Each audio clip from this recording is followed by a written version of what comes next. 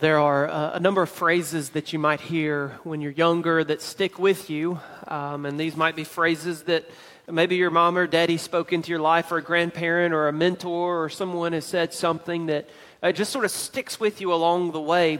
I have a pastoral mentor who shared a couple of those with me. I shared one this past Wednesday night during prayer meeting. Hurt people hurt people. Have you ever heard that? Hurt people hurt people. It is usually someone who is injured or hurting that will then hurt other people, it seems, without discretion or concern.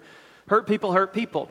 Another one that was shared with me, it stuck with me through the years, is to walk slowly through crowds. Walk slowly through crowds. That's a statement that was made. If Jesus cared enough about people to deal with them individually, we shouldn't get in such a rush to walk past people. So walk slowly through crowds. There's others that might stick with you. Another one is you'll never hit a goal if you don't set a goal.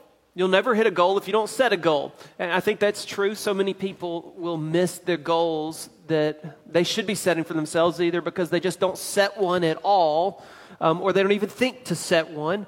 We have goals here at this church, and I love that our church has goals, and we set goals, such as the pumpkin patch we have coming up. You heard a little bit about that already. We have a goal. We want to see people come to faith in Jesus Christ, and so because that's a goal, it's not just to have a really good event and to send you home with really cheap pumpkins, but we want to see people get saved. That's a goal that we have, and so we're inviting you to pray through that same aim with us and that objective, seeing God would bring people to themselves through the gospel presentations that'll take place at the pumpkin patch. We have another goal, and that is that we're in the middle of a building program. Have you noticed?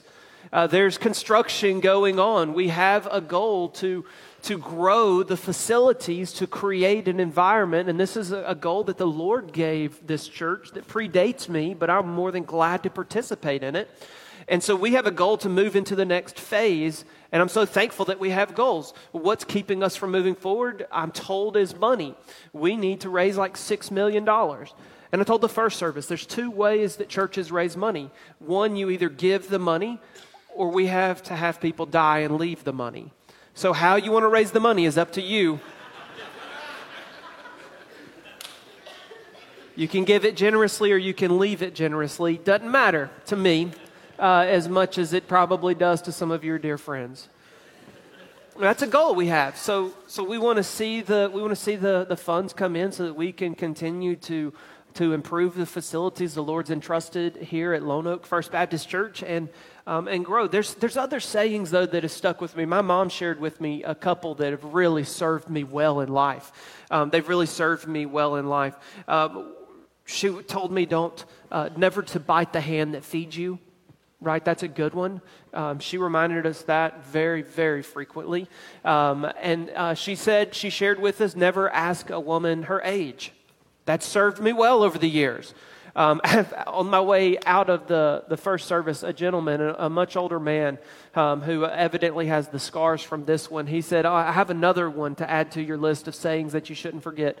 Never ask a woman when she's expecting if she hasn't mentioned that she's pregnant. True statement. Those are words that you can live by or you can die by. There are a number of statements that just sort of stick with us. When I was in college, my last year of undergraduate studies, I had a roommate, and this roommate was in a long-term relationship with a young lady who came from a very Christian home.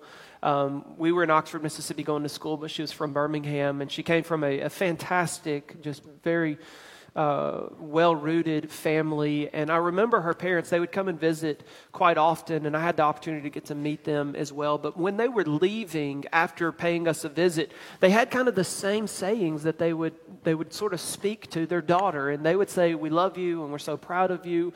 And then they would make this statement. I want you to remember this statement as well.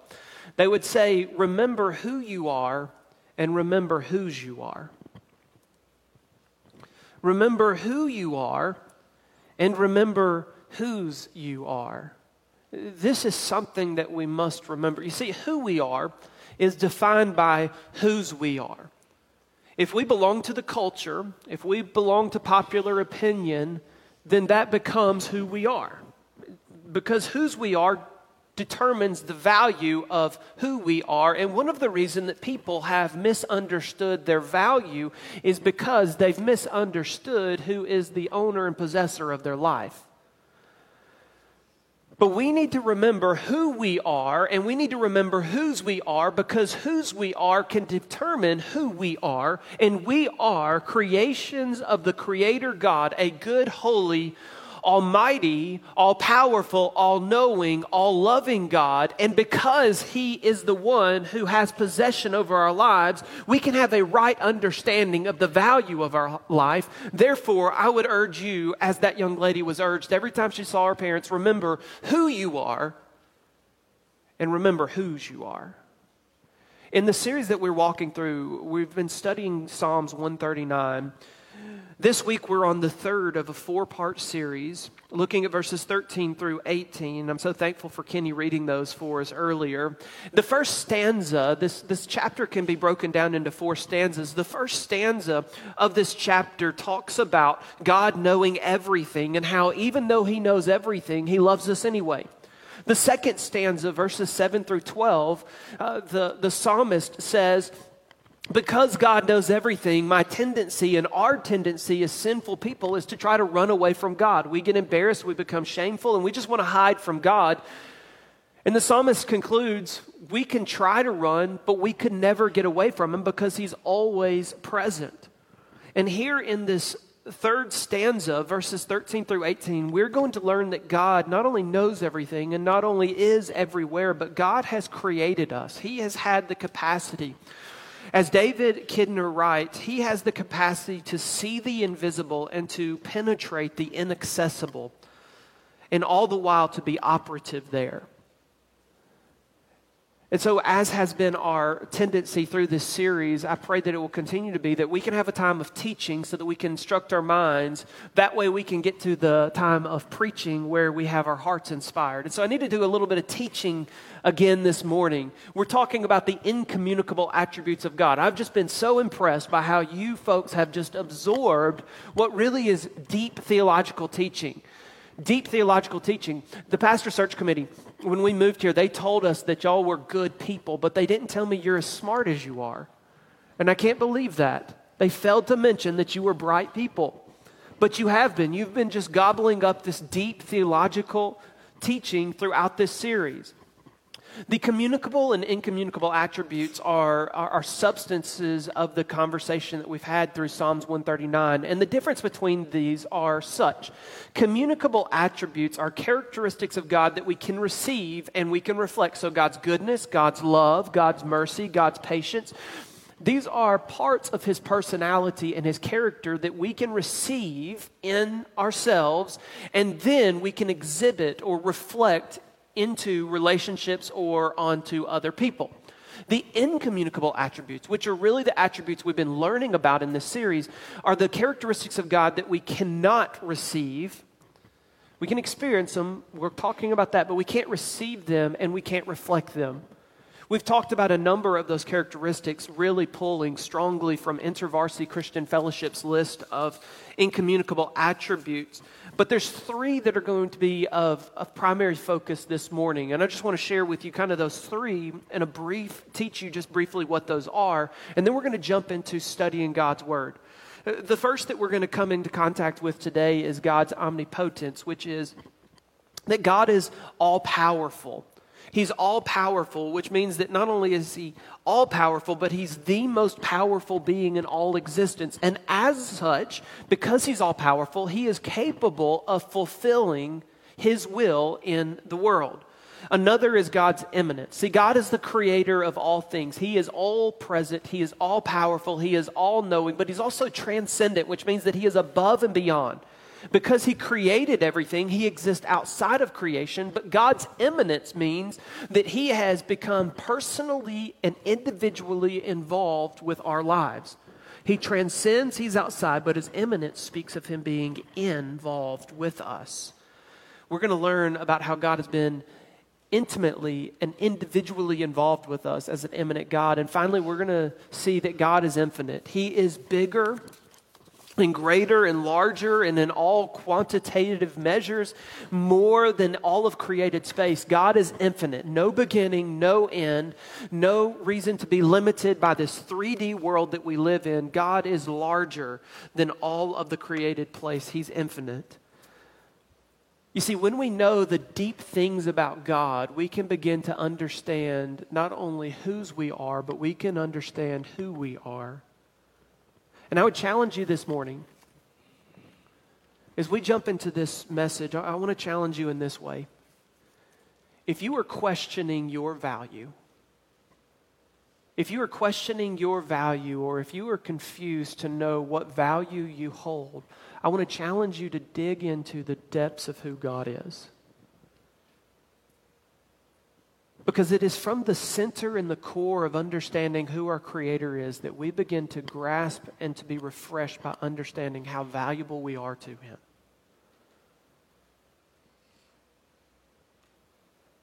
And I want to challenge you in the same way, not to look into this world or look into culture or look into opinions to find your value, but look to God and find your value in the one true living God.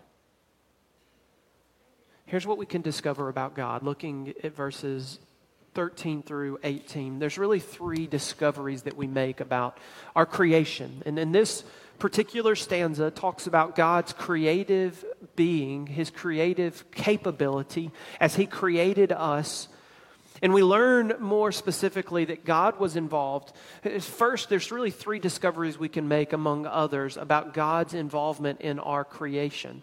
Number one, we see that God formed our inward being. In verse 13, we read these words, "For you formed my inward parts." Now, before we get to that, let me just bring to your attention, the second word in that verse is you. This is an emphatic you. This is not a casual or coincidental you, but this is a exaggerated and very straightforward statement that you, God, are the one who created. Remember, we cannot look to anyone else for the substance of our value except to the one who created us. This is the one who determines our value. Therefore, we must look to the Lord God, not to anyone else and not to anything else, but to God. So I would encourage you in this study to underline that word you so that you understand you is emphatic and you should stick out to you. And don't be scared to write in your Bibles. It's okay to write in your Bibles, but I would encourage you, if you're one that writes in there, to underline the word you so that you can remember that it is God that the psalmist is talking about. He says, you formed, you created, you manufactured my inward parts. Now, specifically, inward parts is talking about the kidneys. Why is he talking about the kidneys? Well, he's talking about the kidneys because that's the word that he used, but what he means for us to take away is that the Lord has created our essential organs. He's created our essential organs. The way that our inward bodies work and how they cooperate and how the organs function off of each other is just an amazing feat. I mean, it's mind-boggling to think that we have all of these individual organs that are functioning in their individual capacities that allow us to go through our individual days. How? It's amazing. It's amazing to me, and I don't even know what I'm talking about. He says that God formed our inward being. You knitted me together in my mother's womb. God didn't just form our inward being, but He went into the most sacred space that there is in creation, the mother's womb. And there He created, He formed, He was individually involved with the intimate details of forming your inward being.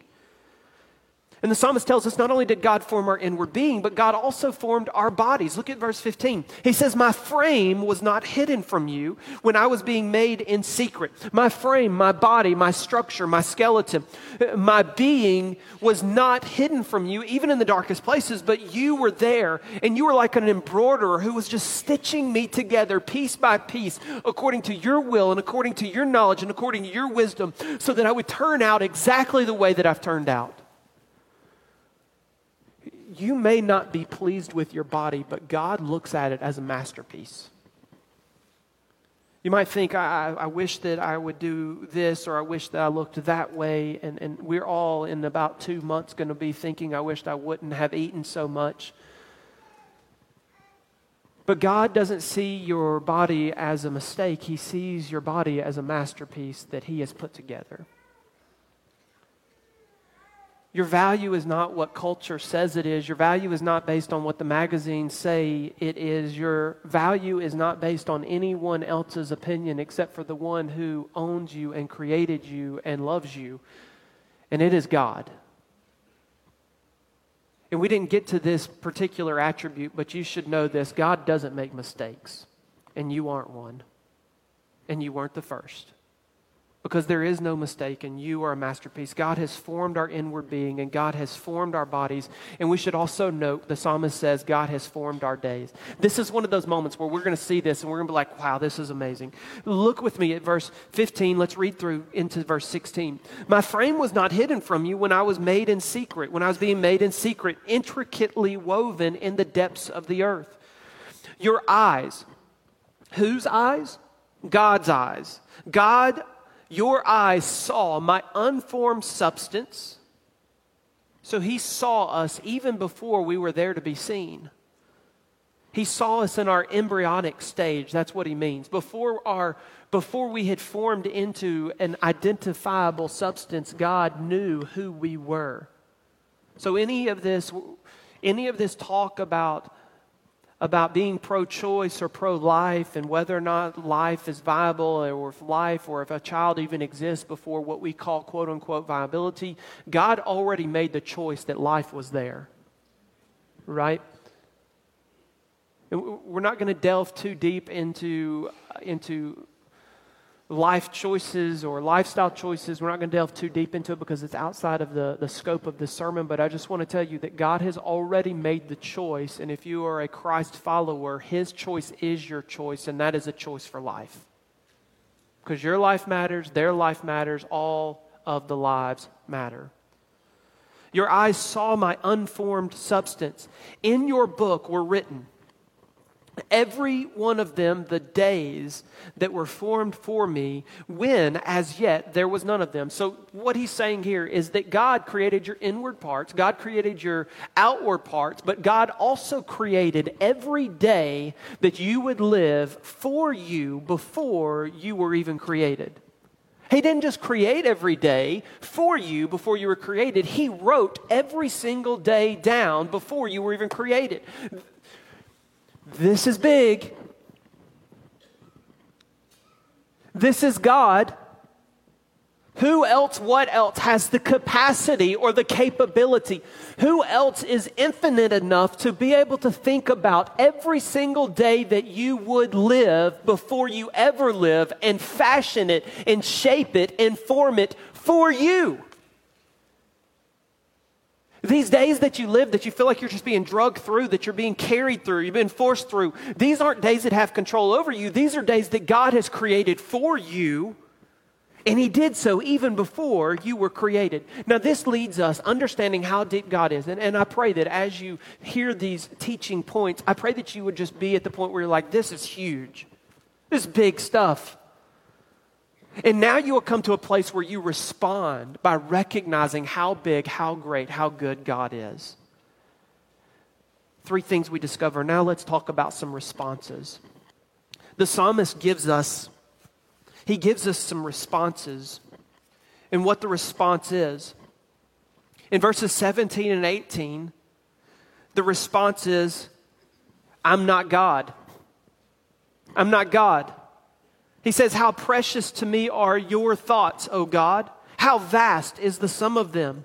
If I would count them, they are more than the sand. I awake and I am still with you. In other words, I'm coming to the conclusion, God, that you are God and that I am not God. So important for us to understand this. If we're going to remember who we are and whose we are, we have to remember that we are not God and that He is. We have to recognize that there is a God and you ain't Him.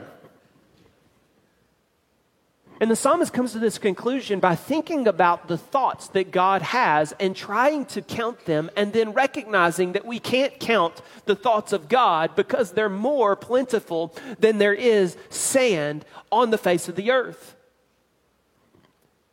He writes this, we go back to verse 17, the second part of verse 17. He says, how vast is the sum of them. Now there's some creative, figurative language here. How vast, talking about the quantity of the Lord's thoughts. Vastness in its most literal language means there's so many. The weight of God's thoughts are heavy enough to crush my bones. That's very literal language here. How much does a thought weigh? I don't know. But God's thoughts are so plentiful and so many that if they had any weight to them, they would crush us. And he says, how vast are the sum of your thoughts? How vast are the sum of them? The sum of them. He says this again, this is literal figurative language in the ancient text is, it makes my head spin. Contemporary translation, we hear these things and this is what our mind does. This is God's thoughts.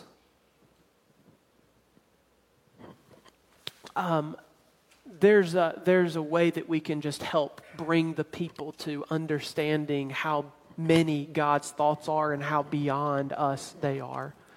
Have you ever thought about how long it takes you to count? Some of you are saying, no, actually I haven't. Well, I have, and let me share some of that with you. If you were to consider how long it takes to count, imagining that we could do like David said, and we could count what the Lord has done, this is what it would take for you. And we need to start with some basics to lay the foundation. And again, hang with me here because it's going to be good.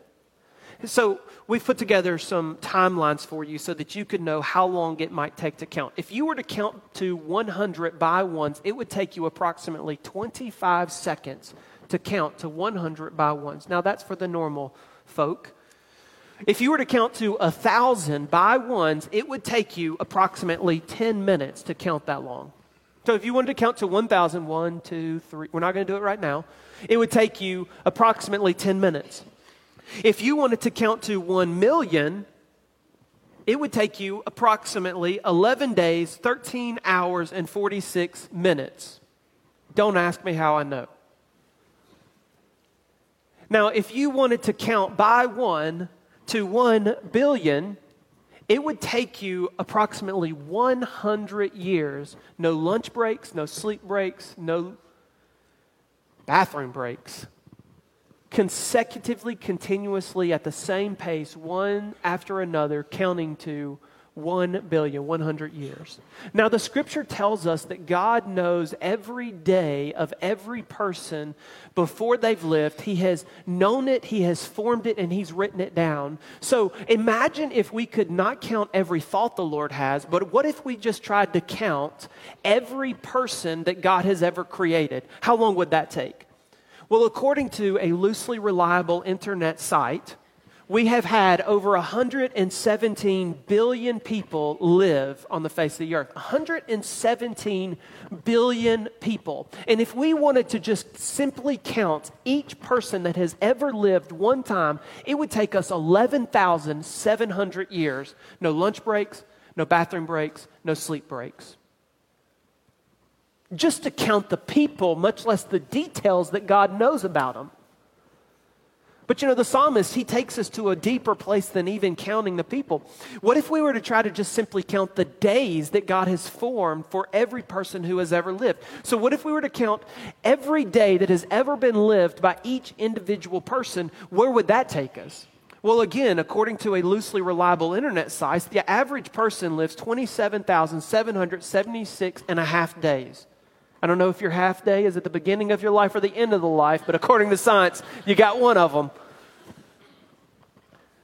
In order for us to figure out how long it would take us just to simply count, not to know in detail, but to count every day that's been ever lived by any person who has ever lived, we would have to take 117 billion and we would have to multiply it by 27,776.5. Let me do the calculation really quick in my mind and I'll tell you the answer.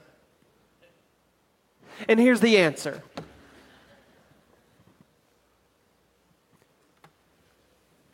If we multiply that, that gives us 3,249,850,500,000, and it should not be the zeros on the end. That should be point. No, that's not right. Man, how did I get mixed up on that? Unbelievable.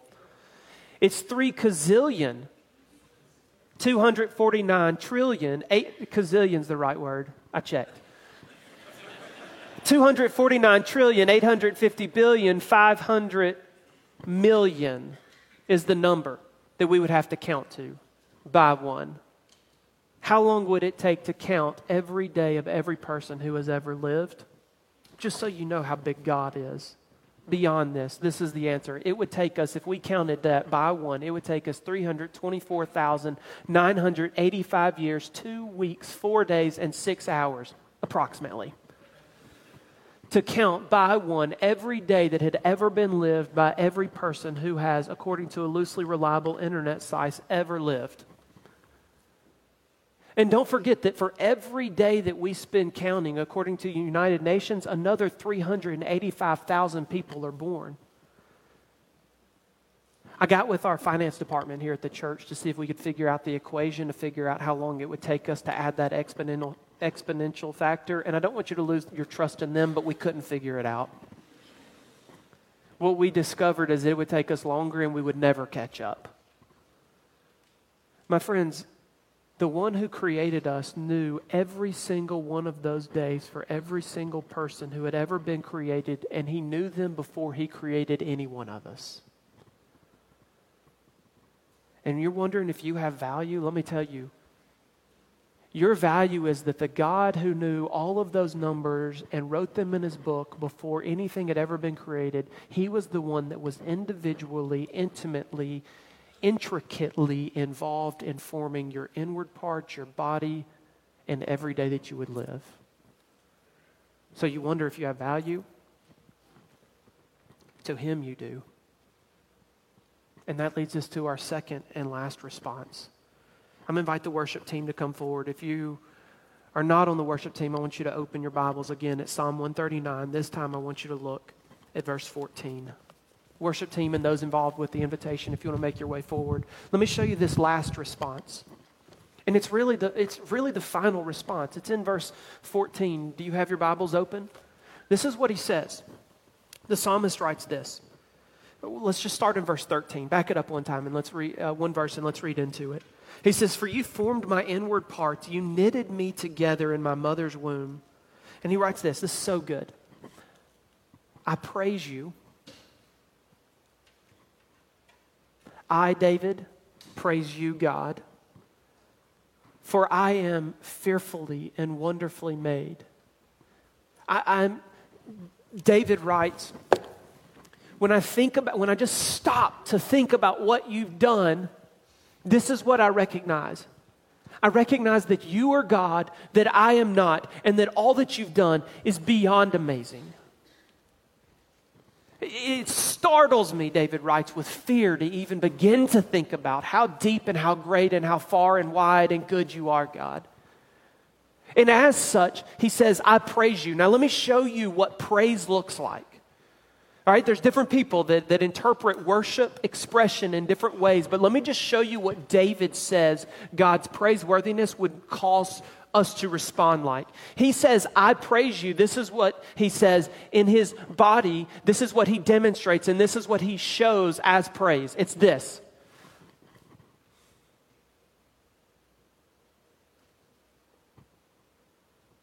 It's coming to God and putting your hands up and saying, God, I'm recognizing that you are God and that I'm not. I have nothing that can be said to you that you don't know. I have nothing that can be given to you that you don't own. I have nothing that can be proper in response, but just simply recognizing you're God, putting my hands up in the air and saying, God, you are who you are, and I am who I am because of whose I am. And that's a response that all of us should have. We should come before God and we should just simply put up our hands before him and just say, God, you are. And I'm thankful and I recognize, I realize, I accept that my value in this world is based off of who you are And I am who I am because of whose I am. The only way that you can get to that point is if you turn to God. And I want to tell you that because you have sin in your life, you cannot turn to God. You can't turn to God because there is sin in your life. Sin keeps you from God. But God has made the decision, before anything happened, God made the decision that He was going to make a way for you to be able to turn to Him and know Him. And that is through Jesus Christ. You cannot come to the Lord and worship outside of Jesus Christ. You just can't do it. And the reason is because without Jesus Christ, your back is turned to Him. You are an enemy of Him. You are in competition with God. You are separated from Him. And you can't know God because of the sinfulness that's in your life, because of the sin and the consequences of sin. But God has said, I'm going to send Jesus Christ, my one and only Son, to break the control of sin in your life and the power of sin over your life. And I'm going to deliver you so that you can turn to me and so that you can know me and so that you can respond just like David did, like this. But the only way to get here is to receive Jesus Christ first. And if you have never received Jesus as your Savior, you need to be saved today. And I want to ask you, will you receive Jesus as your Savior? Will you discover that your value is not based on what you've done or what's been done to you, but will you receive Jesus and discover that your value is based on whose you are? But you got to have Jesus. It's a non-negotiable. There's no alternative. There's no other way except through Jesus Christ, because it is through Jesus Christ that we have been redeemed, that we've been set free, and that we are given entry into knowing God. If you've never received Jesus, I want to invite you to do so today. In a moment, not yet, but in a moment, I'm going to invite everyone to stand. I'm going to lead us in a word of prayer. After the prayer, we're going to sing a song of praise. And if you need to be saved, if you want to receive Jesus into your life for the very first time, I'm going to invite you, when we're singing, to step out into the aisle and to walk forward. I'm going to be up here. We're going to have other ministers standing at the end of the aisle, and we are here to receive you and to talk to you about what it means to have Jesus in your life. If you need to make any other decision, if we can pray with you, if we can encourage you, we're going to be here to receive you at that time. Would you stand where you are?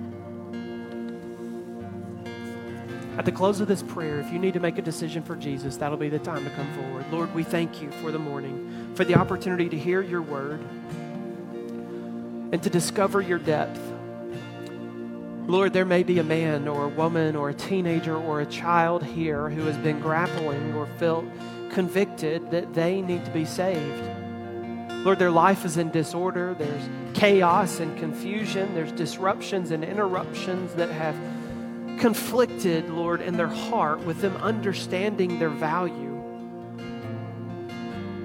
And Lord, they just don't feel like they have value even though they've heard in this message. And Lord, we know that it's sin that has broken our understanding and blocked us from being with you. And so, Lord, I pray for that man or that woman, God, that teenager or child that needs to be saved, that needs to experience the freedom, the redemption that comes only through Jesus Christ. I pray, God, that they would respond by faith in obedience and receive Jesus into their heart. And the Lord, that you would break them free. So, Lord, here's our prayer. However you are moving us, God, give us the obedience, the courage to respond. In Jesus Christ's name we pray. Amen.